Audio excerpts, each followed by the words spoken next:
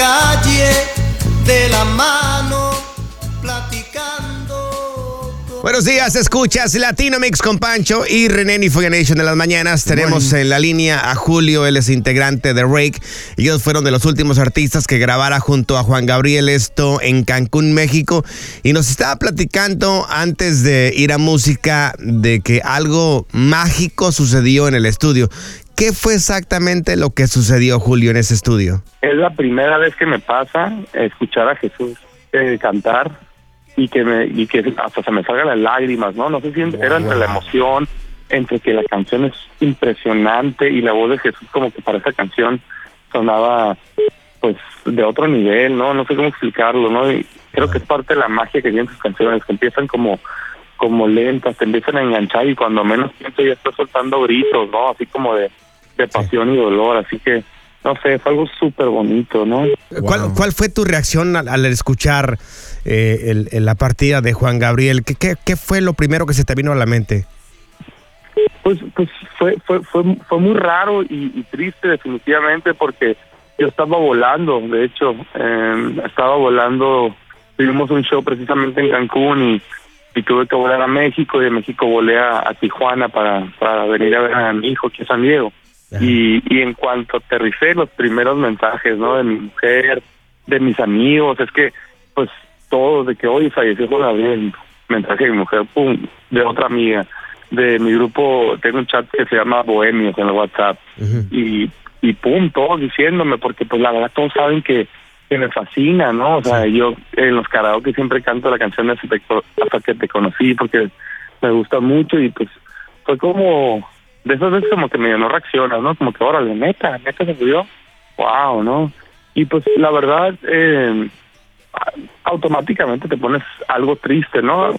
Aunque no es mi pariente, aunque no es nada, pero es un ídolo musical para todos, ¿no? Para todos definitivamente, sin importar las edades o los países, ¿no? Inclusive creo que hasta los idiomas. ¿Cómo te influenció Juan Gabriel en su música a ti, Julio? Pues la verdad es que en este disco específicamente me influenció mucho. Te digo que, por ejemplo, muchas canciones las hice con Pambo, una amiga que quiero mucho, y ya me enteré, por ejemplo, decíamos, es que escucha a Juan Gabriel, y voy a hacer nomás un paréntesis rápido. También otro héroe para mí era José Alfredo Jiménez, ¿no? Pero en vida yo siempre decía, es que para mí el mejor cantautor en vida es Juan Gabriel, ¿no? Entonces tratábamos de imitar su lenguaje, porque digo, cabe aclarar que cuando imitas algo, ahí es cuando se desarrolla el estilo, ¿no? Exacto. O sea, no, al imitarlo no quiere decir copiar, ni mucho menos, pero es una influencia directa. Y yo lo que admiro mucho de las canciones de Juan Gabriel es que como que tienen un sentimiento muy profundo y real, se sienten todas muy reales, o sea, no se siente en algún momento como que el tipo está tratando de ver qué frase se saca de la manga, así como cómo puedo ser un poeta interesante, ¿no? Y que también es muy respetable para los fans, pero él era como que directo al grano.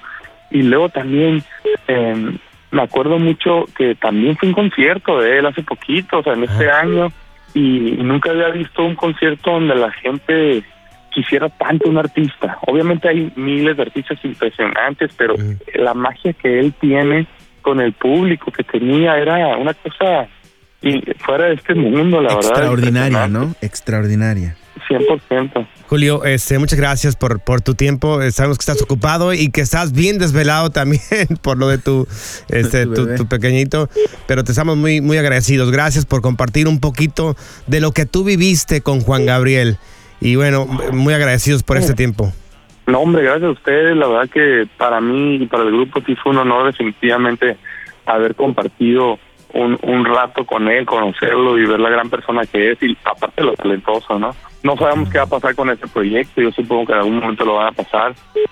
Lo que viene siendo el Duetos 3, no sabemos, pero por lo pronto, pues que en paz descanse. Nosotros nos llevamos la mejor experiencia de su música, de haber compartido con él. Puedo presumir que inclusive nos regaló una canción inédita, por ejemplo, se la pedí, me atreví a pedírsela. Oh my God, ¿en serio? Sí, ahí la tengo en mi disco duro, eso es una joya para nosotros, la verdad. Así que pues no tenemos más que buenas experiencias de haber conocido a este gran hombre y cantautor. Bueno, ya para finalizar, ¿qué van a hacer con la canción? Pues no sé, la verdad no sé, pero creo que tiempo al tiempo, compadre, porque la verdad es que también ahorita quería sacar una canción así, es que fíjate que mira, a mí me la dio Ineida.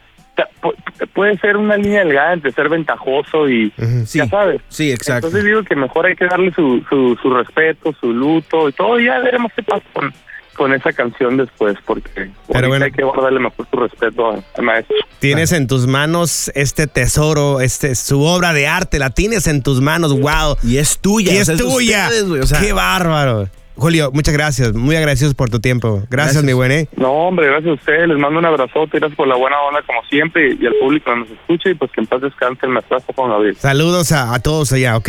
Claro que sí, igualmente un abrazote, Gracias, igualmente, mamá.